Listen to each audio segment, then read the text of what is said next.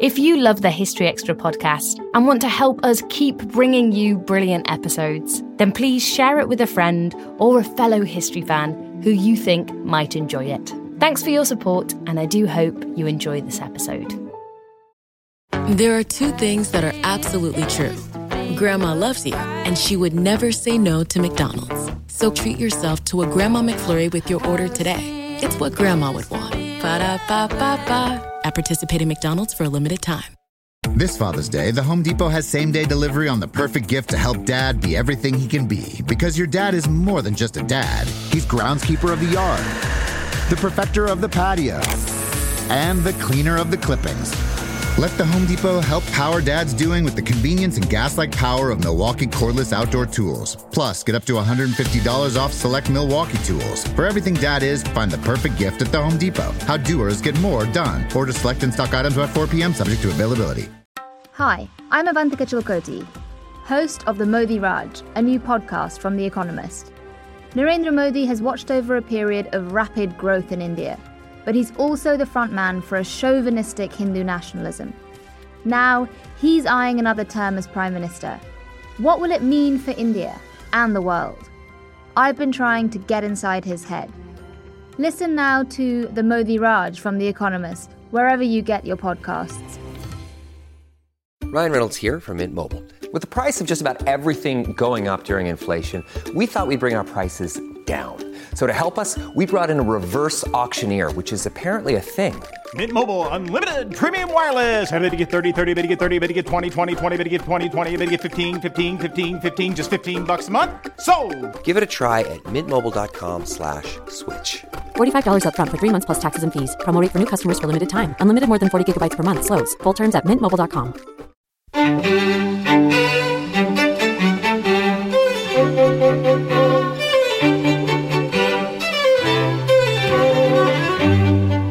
You're listening to the History Extra podcast, brought to you by the team behind BBC History Magazine, Britain's best-selling history magazine.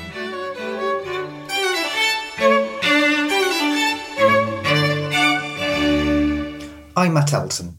Today's podcast guest is the historian Claudio Saunt, Professor of History at the University of Georgia. Claudio is the author of Unworthy Republic, The Dispossession of Native Americans and the Road to Indian Territory, one of the books shortlisted for this year's Cundall Prize, of which History Extra is a media partner. I caught up with Claudio to find out more. Your book covers a story about the expulsion of Native American people, which is a story I think I knew the very broad outlines of, but not the specifics and not the human stories. First of all, would you mind just very briefly and broadly setting out the period your book covers and also the kind of scale involved? Yeah, so the book Unworthy Republic treats what we call Indian removal, this period in the 1830s when the federal government had an official policy to move every single indigenous person living within the United States west of the Mississippi River. And it's important to recall that in the 1830s, the states were limited to the area east of the Mississippi. So the area west was largely owned by Mexico. There were some U.S. territories, however, west of the Mississippi River. And so they had set those aside, and they were going to call them Indian Territory and move indigenous Americans there. So we're talking about 80,000 people in the 1830s. The population had declined significantly since 1500. And obviously there had been many efforts and conflicts, wars that had pushed people west.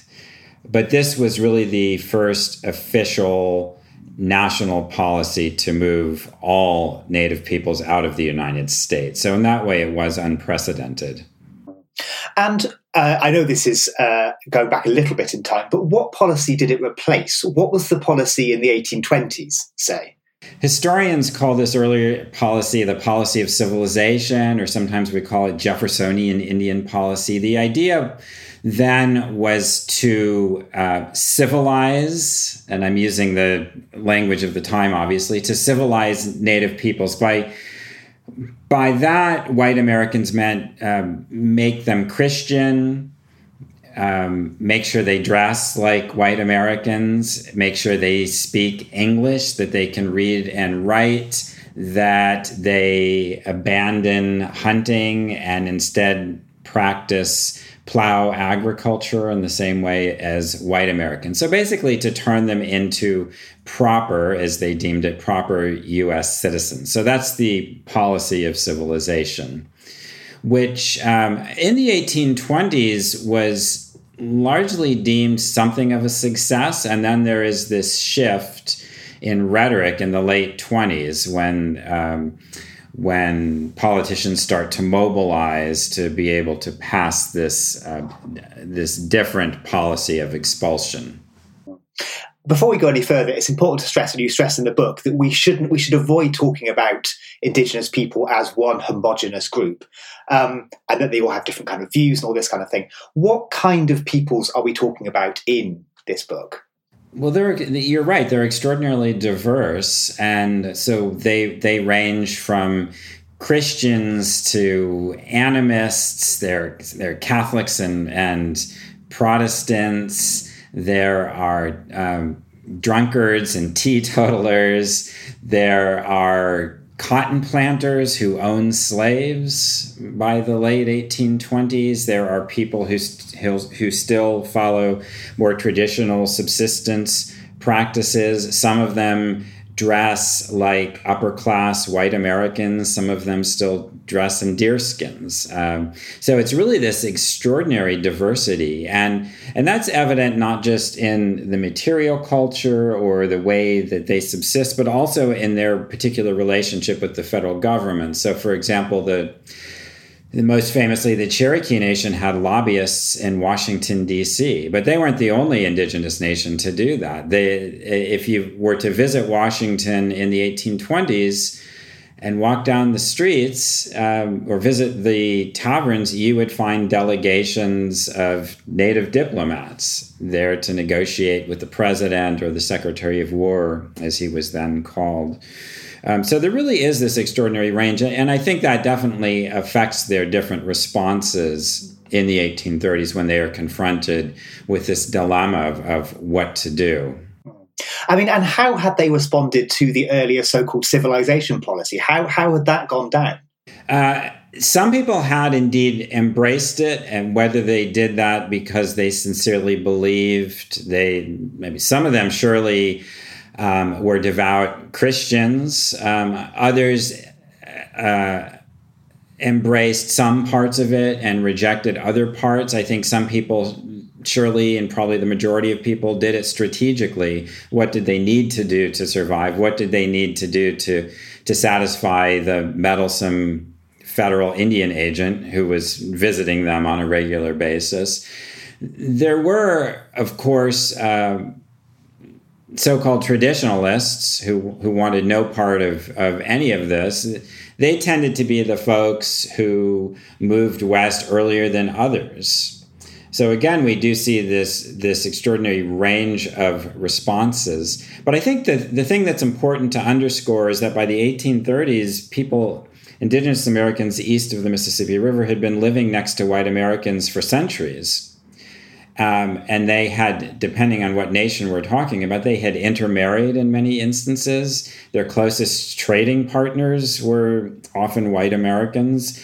They were imbricated in the economy of the United States. So they were not the foreign and exotic people as they were often represented at the time in some of the propaganda that was distributed in U.S. newspapers.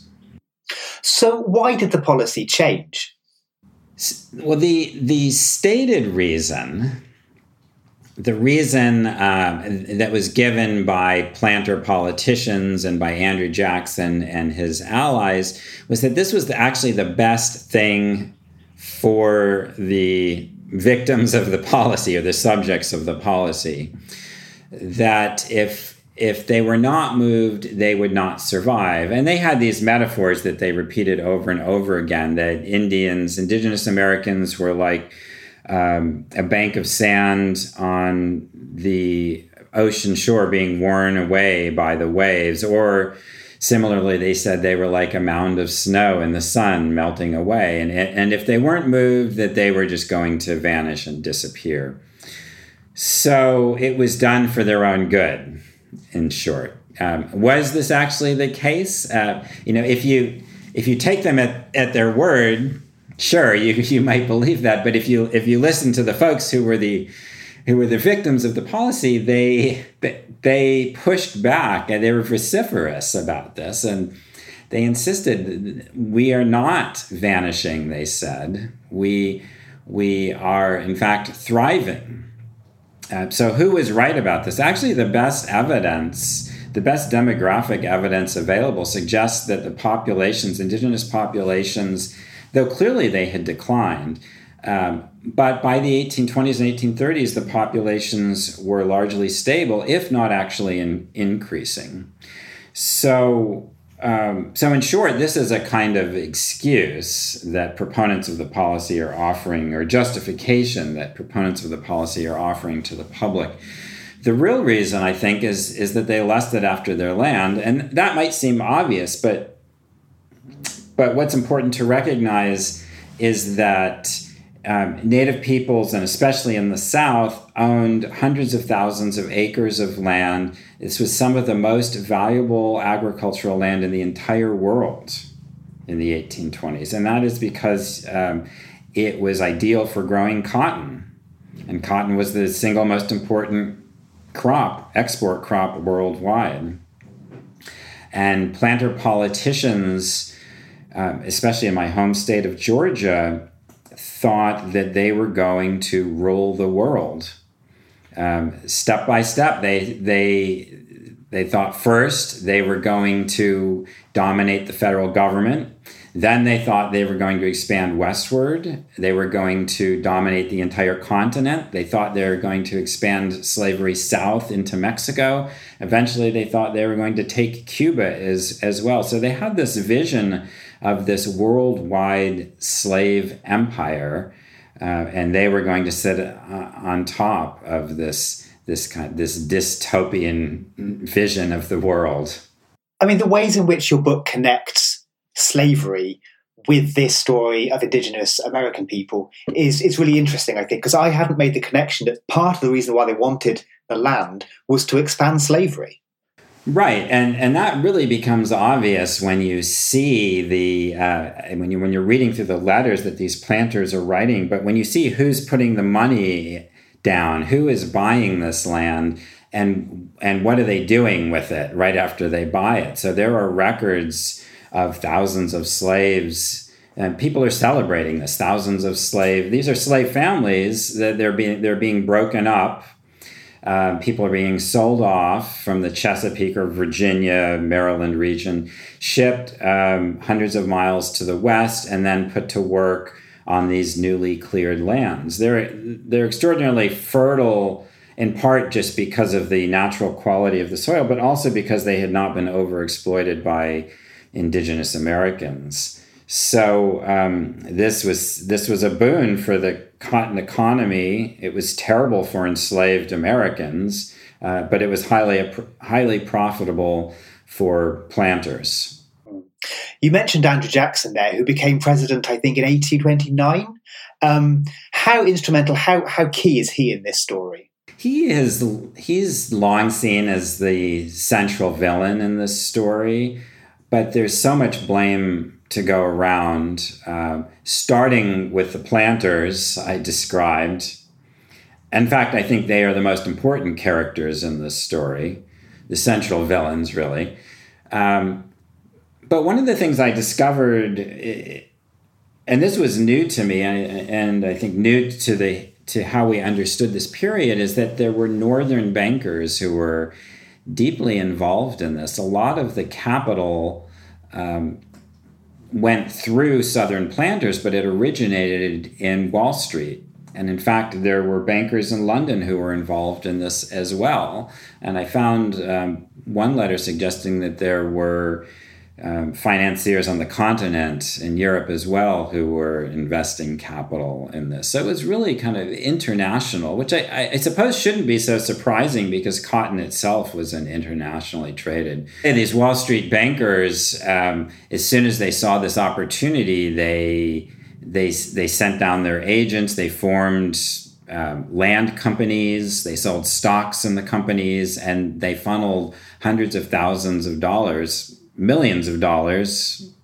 actually even in 1830s dollars, millions of dollars down into Alabama and Mississippi to separate indigenous Americans from their farms. So is it fair to see this as much as a capitalism story as it is a political motivated story? The economics, yes, the economics of it are central to this story. And I think that the two are so intertwined, it's impossible to untangle them. I think they just go hand in hand. There are lobbyists for these Wall Street bankers and planters in Washington. Congressmen themselves are offered and accept shares in these land companies. So they have a personal stake, financial stake in the dispossession of indigenous Americans. What kind of opposition was there to this new political initiative? First and foremost, there are indigenous Americans themselves. And I mentioned earlier in our conversation the lobbyists that indigenous Americans sent to Washington. They knew how to play the game in Washington, and they knew who their allies were, and they knew what kind of language would be receptive and effective in talking to white Americans at the time. Their allies in Congress and their white allies in the North were largely Protestant reformers. And so that was the kind of language that they spoke. I think some of them sincerely believed it. Some of them just used the language strategically. I'm sure of that. And so they cultivated a very fervent resistance among white Americans. And in fact, this Indian removal turned out to be the single most controversial issue to face the Republic up to that point, up to 1830. And it generated the first mass petition campaign to Congress. And so you can go to the records of the in the National Archives today and flip through these petitions. There are hundreds and hundreds of them signed by thousands of Americans.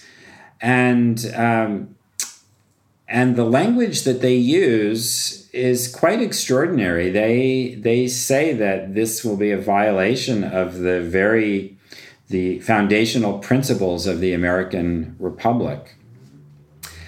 And the question before the nation, they said, was the United States going to live up to these high ideals? Was it truly going to be a republic, or was it going to be like, as they said, some of the decadent empires of Europe? So, I mean, we know what the answer to that question was at the end of the day. But it was very fiercely contested. It was fiercely contested, and the vote itself was extraordinarily close. In the House of Representatives, the act, this piece of legislation, passed by a mere 5 votes. That's out of 199 that were cast. And that's in a Congress that was overwhelmingly Jacksonian. So that just shows you how fiercely contested it was and how much pressure there was on Northern congressmen to not to support this legislation. The other thing I should say related to this is that because of the 3/5 clause in the Constitution, that is, because slaves were enumerated when they were apportioning representatives in Congress, Southern states had this extra number of votes, the slave vote in essence. But of course, slaves couldn't vote. It's that planters were overrepresented in Congress. And it's this slave vote, this 3/5 clause, that actually gave the South enough power in Congress to move this legislation through successfully. We've talked about some of the motivations. How did they go about this forced expulsion of so many people? And what was the bureaucracy like in doing so? I mentioned there were 80,000 indigenous Americans living east of the Mississippi River. So that sounds, I suppose by 21st century standards, perhaps that doesn't sound like a lot of people. But even today, for a humanitarian enterprise, it's not moving 80,000 troops here or there. It's moving 80,000 elderly folks, pregnant women, little children, infants. Some of them are sick. They don't want to go to begin with. You have to feed them.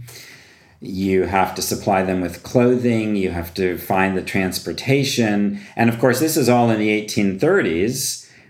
There were not even maps of the area west of the Mississippi River. And the few maps that did exist were largely blank. And when they did have rivers on them, the rivers were sometimes in the wrong place. So the United States was overwhelmed. The federal government had fewer than 10,000 employees in the 1830s. Most of those folks, I think 7,000 or 8,000, worked for the post office. So it's a couple thousand people working for the federal government who are faced with the logistics of moving 80,000 families or people west of the Mississippi River, and the federal government is completely overwhelmed. They don't have the means to accomplish this, and I should say, nor do they actually have the willpower, or do they care whether they do it well, and that's important to note. So the person who is in charge of this is the Commissary General of Subsistence. His name is George Gibson. His normal job was to send beef and other rations to U.S. troops stationed at forts around the country. But now suddenly he's charged with moving all these people. And he was known for being meticulous and extraordinarily upright and honest, but his primary goal was to save money for the United States. And if you read through his correspondence, he hammers on that theme over and over again. He literally underlines it in his letters to his agents in the field. You know, your primary object is to save money. And he calculates when people send in their invoices for expenses, he calculates it to the fraction of a penny. And if he finds an error, he writes a nasty letter back to his employee and says, you undercharge. Sometimes they'll say you actually undercharge, you overcharge, but everything had to be, all the I's had to be dotted, the T's had to be crossed, the letters had to be folded in just such a precise way. So this extraordinary operation is going on, and I think he and his clerks in his office lose sight of the larger kind of tragedy that is unfolding. They are obsessed with pennies. And how were these people moved? And are there stories of this movement that particularly stood out for you? They go in a number of different ways. Some walk hundreds of miles. Some decide they don't want to walk under the supervision of a federal agent, so they just strike out on their own. And you could see there would be good reasons for doing that. Who wants to walk at the pace that is established by your enemy? So some go by steamboats, some of them walk. Steamboats prove to be particularly deadly because purely by an unfortunate coincidence, the first cholera epidemic to strike the United States hits in the early 1830s, precisely when Choctaws and other native peoples are headed west on steamboats. And steamboats proved to be the ideal kind of cesspool. There's poor sanitation. People are crowded closely together. The latrines are filthy and overflowing. The food quickly becomes contaminated, and cholera becomes rampant. So there are stories of scores and scores of people on these steamboats dying. And when the steamboats would land to pick up wood, fuel, for the boiler, people on shore would run for their lives, and then no one wanted to be near these floating and disease-ridden prisons, in essence. But you asked about particular stories. There are so many of them, but there's one account of 1,500 Choctaws who were stranded on a bluff on the Arkansas River. So this is just west of the Mississippi. Over winter, and it's a particularly brutally cold winter. They don't have shoes. There are no tents to shelter them. There are the food supplies are insufficient, and they are shivering on this bluff, camped there for some 6 to 8 weeks, waiting for transportation further west. They're waiting for the ice in the rivers to melt. There's another case of a steamboat that departs in the spring of 1834 from the Cherokee Nation. It has about 500 people on board. And you can read through the journal that the federal agent kept of this particular steamboat, the Thomas Yateman it was called. And you can just see entry day by day, so-and-so's son died, so-and-so's daughter died. And then the deaths, they start to mount, and soon 2, 3, 5 people are dying a day. There's one 3-day period when 23 people die. There's a Cherokee man who loses his wife and 3 children over the space of 2 days. So it's just devastating for these folks. By the time they reach Indian territory, 1 out of every 6 people aboard this steamboat had died, and 40-something children under the age of 10 had died. But these stories, there are dozens and dozens of them, and it's extraordinary just to read through these records. Still to come on the History Extra podcast. There still are some Cherokee Nation, the eastern band of Cherokees lives in North Carolina, so there still is that Cherokee presence in the South. But there are vast areas of the South where there is virtually no indigenous presence even today. There are 2 things that are absolutely true. Grandma loves you, and she would never say no to McDonald's. So treat yourself to a Grandma McFlurry with your order today. It's what Grandma would want. Ba-da-ba-ba-ba. At participating McDonald's for a limited time. Ryan Reynolds here from Mint Mobile. With the price of just about everything going up during inflation, we thought we'd bring our prices down. So to help us, we brought in a reverse auctioneer, which is apparently a thing.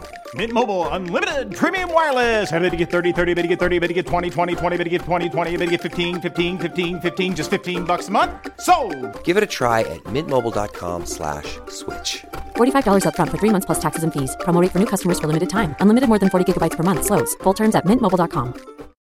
When you need mealtime inspiration, it's worth shopping Kroger, where you'll find over 30,000 mouth-watering choices that excite your inner foodie. And no matter what tasty choice you make, you'll enjoy our everyday low prices, plus extra ways to save, like digital coupons worth over $600 each week. You can also save up to $1 off per gallon at the pump with fuel points. More savings and more inspiring flavors make shopping Kroger worth it every time. Kroger, fresh for everyone. Fuel restrictions apply.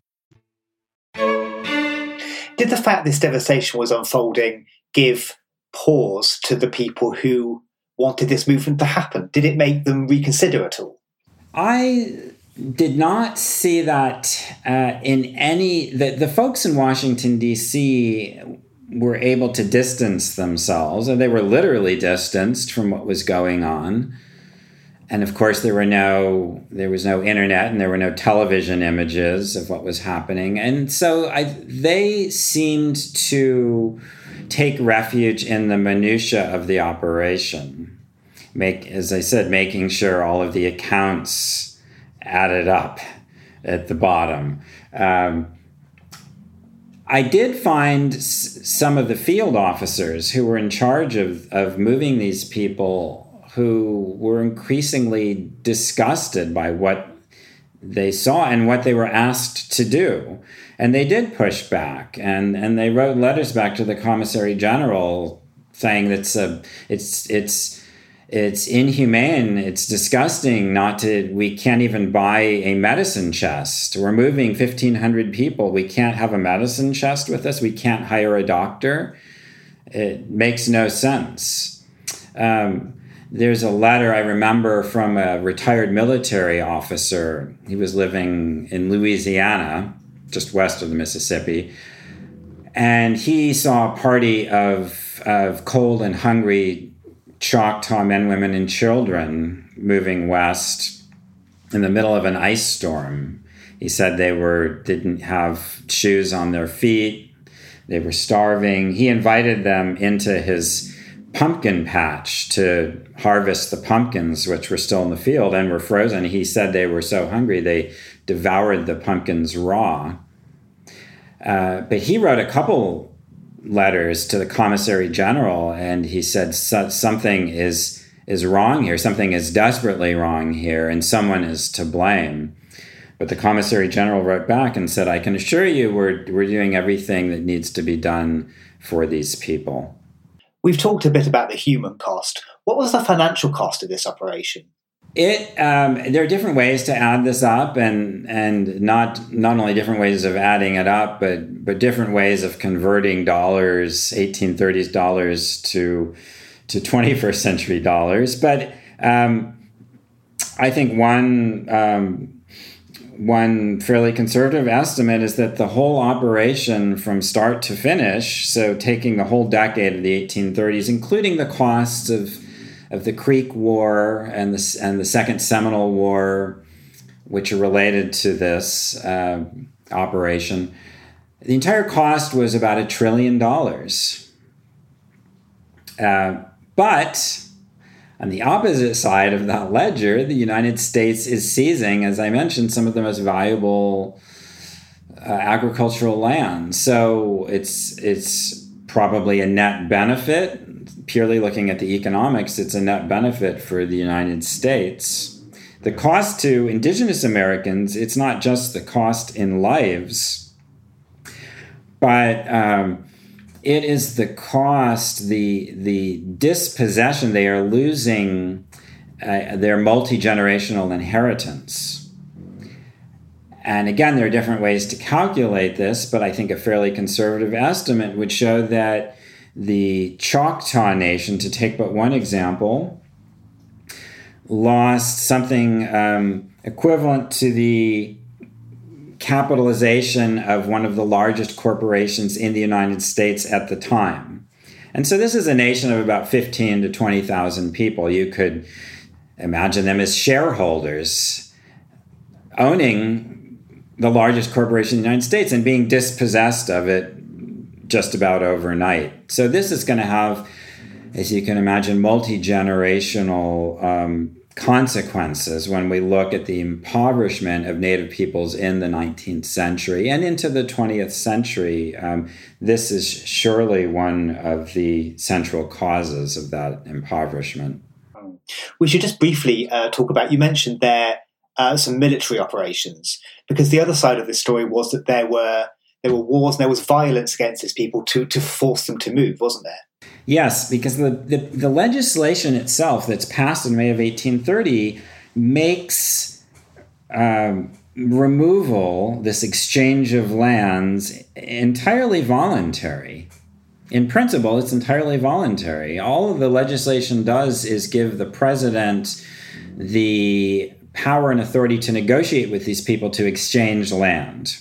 That's all it does. So the negotiations are supposed to be voluntary, and people don't want to leave. So the United States places a lot of pressure on them, and in some nefarious ways is able to get most nations to sign treaties.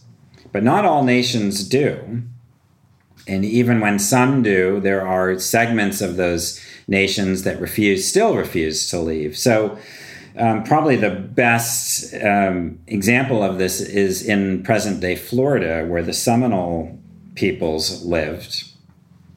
And there were a number of very controversial treaties that were signed, and some 5,000 Seminoles refused to move.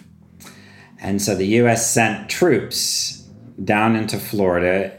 There were very few, close to no roads in Florida at the time. It was largely swampland. And this war dragged on. We sometimes call it the United States. It's kind of like akin to the first Vietnam War, because they're fighting in this terrain. The United States is fighting in this terrain that is unfamiliar to them, where indigenous peoples have this tremendous advantage. There's an immunological advantage because native peoples had been exposed to malaria from a young age, whereas U.S. troops were being sent in with no previous exposure. So this war runs from 1835 to 1842. What's striking about it is the colossal loss of lives on both sides, the tremendous cost, financial cost to the United States. It drags on for years and years, and all to remove a few thousand native families scattered over tens of thousands of square miles of land that, for the most part, the United States didn't even want at that time. It was not seen to be especially valuable. So that raises the question, why did they fight this war? And that's where it somewhat starts to look like Vietnam, because the reason given in some of the letters I looked at between generals was that they didn't want to be humiliated. They thought it would be embarrassing. They had to keep fighting. Even if they were losing American soldiers by the hundreds and thousands, and even if they were burning down native villages and slaughtering families for no real apparent rational reason. You discuss in the book the idea of this not being inevitable. Was there a sense among some at the time that this process that was happening had to happen because it was in some way naturally ordained? That is certainly what white Americans told themselves. I think I think they felt better about it, and it made them feel better about it to just repeat to themselves that this was an inevitable consequence of whites and the superior race of peoples moving to North America. But of course, there's nothing inevitable about any of this, and so I think what we need to recognize is not just the demographics, which I mentioned earlier. There's no evidence that they were declining, Native peoples, by the 1830s, but that Native peoples were extraordinarily creative and had this multi-generational experience working with U.S. politicians. The terms on which they had to negotiate and work with them were certainly unfair, but they recognized this and they made the best they could out of it. And so I think if these nations had been able to remain within the United States rather than pushed to the outermost edge of it, the kinds of creative solutions that they would have found it's impossible to know. But I think we shouldn't discount the creativity of indigenous politicians to find some sort of working relationship. You say in the book that this episode we're describing was a turning point for both indigenous people and for the United States. In what way is that the case?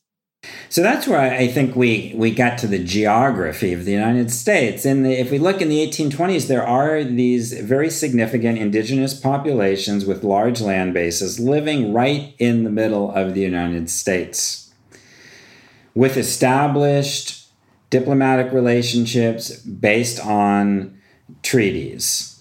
And by the end of the 1830s, the vast majority of these nations had been moved. there were only a few thousand native people left east of the Mississippi River by the 1840s. So they had been pushed to the outermost advancing edge of the United States, and that remade the nature of their political relationship. And I think when we look at the infamous Plains Indian Wars that unfolded in the 1860s and 1870s, in many ways that's the kind of logical consequence of expelling these people from within the United States, moving them to the outside, and then keeping them on the outside as the United States continued to expand westward. You also say in the book that this operation was used as a blueprint for other nations when they were doing similar things. It does become, the United States has this tremendous economy. It's growing rapidly, and the United States is expanding geographically in the middle and late 19th century. And so other empires around the world look rather enviously to the U.S. and want to model themselves after the United States. And so, yes, they do admire what the United States did with its unwanted populations. And so, I think it would be simplistic and naive to say one caused the other. It's not that the United States policy in the 1830s caused the later infamous deportations of the 20th century. But certainly state administrators in Germany, when they were discussing policy in German Southwest Africa, they discussed what the United States had done.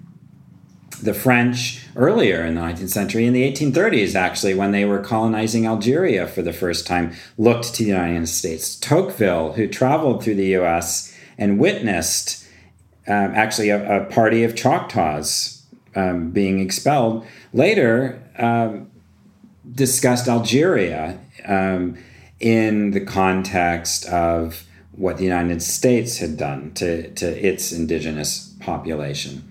And then most notoriously, Hitler admired U.S. policy, U.S. expansion, what it had done to native populations, and took that as a model for what the Nazis were going to do to populations in Eastern Europe as Germany expanded eastwards. And he said at one point that the Volga River was going to be our Mississippi. We were going to move the unwanted populations east of that river. So again, it would be, I think, simplistic to say one caused the other, but I do think there is something really instructive and important to recognize that it's not that the United States is exceptional, it's that, in fact, it pursued policies that were very similar to these other notorious imperial policies that we see later in the 19th and in the 20th centuries. Do you think the US as a nation has ever fully grappled or come to terms with this central episode in its history? I don't think it has. I live in Georgia, and I think Georgia was the single most important state in this policy, and that Georgia politicians were the ones who were most dedicated and most vociferous about expelling indigenous Americans. And so in my home state, we all know about Indian removal. We teach about it in my students, when they arrive in college, know about it vaguely. They know that it was tragic, but we don't know much more than that it was tragic. So I think the kind of common perception is that these were noble people and this was a tragic event and it was unfortunate, but that's it. I don't think we fully grasp that how significant it was to the development of the economy in the 19th century, how significant it was in terms of the expansion of the racial hierarchy, the expansion of slavery across the South, and how important it was to the continuing impoverishment of indigenous Americans within the United States. What has been the long-term legacy of this story for indigenous people in the US? Well, it's, part of the story, and this is not a part that I tell in my book, but part of the story is just how extraordinary it is that they were able to rebuild in the West. And so today, if you visit Oklahoma, these nations, Choctaws, Creeks, and Seminoles, and Chickasaws, they're very much attached to their current homelands. They've been there now for multiple generations. And so they do have, there's the obvious economic, but there's also an emotional attachment to that land. But that said, there still is always this looking eastwards. There's a strong sense, and knowledge that their people came from the South, that their traditional homelands remain in the South. And so to this day, there are efforts to make their Southern roots evident to white Americans and Black Americans who live in these states now, and also to reclaim parts of this land. And of course, there still are some. There's a Cherokee Nation. The eastern band of Cherokees lives in North Carolina, so there still is that Cherokee presence in the South. But there are vast areas of the South where there is virtually no indigenous presence even today. That was Claudio Sond. Unworthy Republic, The Dispossession of Native Americans and the Road to Indian Territory is on sale now, published by W.W. Norton and Company, and we'll have more interviews with Cundall Prize shortlisted authors in the coming days.